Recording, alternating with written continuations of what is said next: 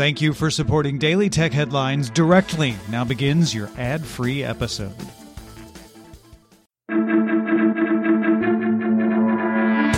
These are the Daily Tech Headlines for Thursday, September 30th, 2021. I'm Jen Cutter. Reuters reports South Korean regulatory officials asked Google and Apple to turn in their plans for compliance with the amendment of the Telecommunications Business Act. Most of the act came into effect mid-September, which included a provision about developers being allowed to use third-party payment platforms. The Korea Communications Commission will enact an enforcement ordinance for the revised Telecommunications Business Act within the next 6 months. Google announced new search functions Wednesday. It will use the MUM AI model to provide additional context about search topics. Things to Know pulls out answers to questions it thinks you might have about search topics, suggests further searches, and include the contents of videos in those recommendations. Google Lens will let you add text refinements to visual searches. Shopping results in Google Search can be filtered by items in stock at stores.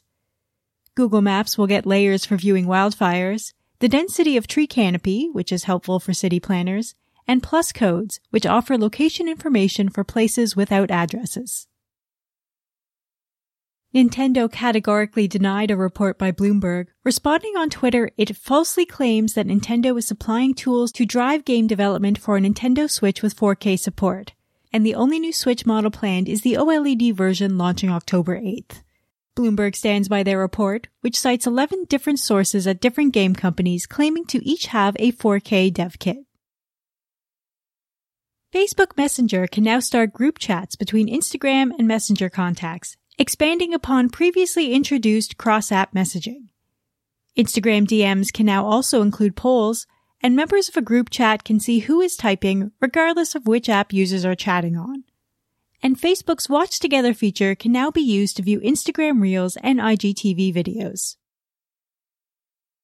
In Google's case to appeal the $5 billion fine from the European Union from 2018 over an abuse of market power, Google lawyer Alfonso Lamadrid states, "We have submitted evidence showing that the most common search query on Bing is by far Google. People use Google because they choose to, not because they are forced to." At issue is the EU Competition Commissioner's claim Google paid manufacturers to pre-install its search app and Chrome browser, leading to only 1% of people downloading different apps. TikTok settled a lawsuit brought by Bev Standing, the original voice lady on TikTok videos, though settlement terms are still being finalized and any payment details are not disclosed. As part of the agreement, TikTok will license Standing's voice, but it is unknown whether it will return to the app, which switched to an overly cheery replacement voice after being sued in May. Acting chair of the Federal Communications Commission Jessica Rosenworcel proposes closing a loophole in FCC regulations as part of the battle against robocalls. The proposed regulation puts additional requirements on U.S.-based gateway providers, which pass voice traffic to other U.S. networks, to verify calls before sending them down the line, as a way to prevent foreign scammers from disguising robocalls entering the U.S. The agency is expected to vote on the proposal during the October meeting. Spotify announces podcasters creating shows through its creation platform Anchor will be able to build interactive polls and Q&As for their programs. This feature was in testing last year, along with interactive ads, but the interactive ads have yet to expand to wider testing. Polls and Q&A are visible at the bottom of the Spotify mobile app, and engagement is expected to be higher than the traditional method of directing listeners to other social media or sites, since it's integrated into the app. Brazil's Congress passed a bill creating a legal framework with rules for the use of artificial intelligence within the country, which include machine learning systems, supervised and unsupervised, and reinforcement learning platforms. It covers the rights of AI system users to be informed about the institution responsible for development and the right to access clear information about the criteria and procedures within the system. The bill has yet to be passed by the Senate.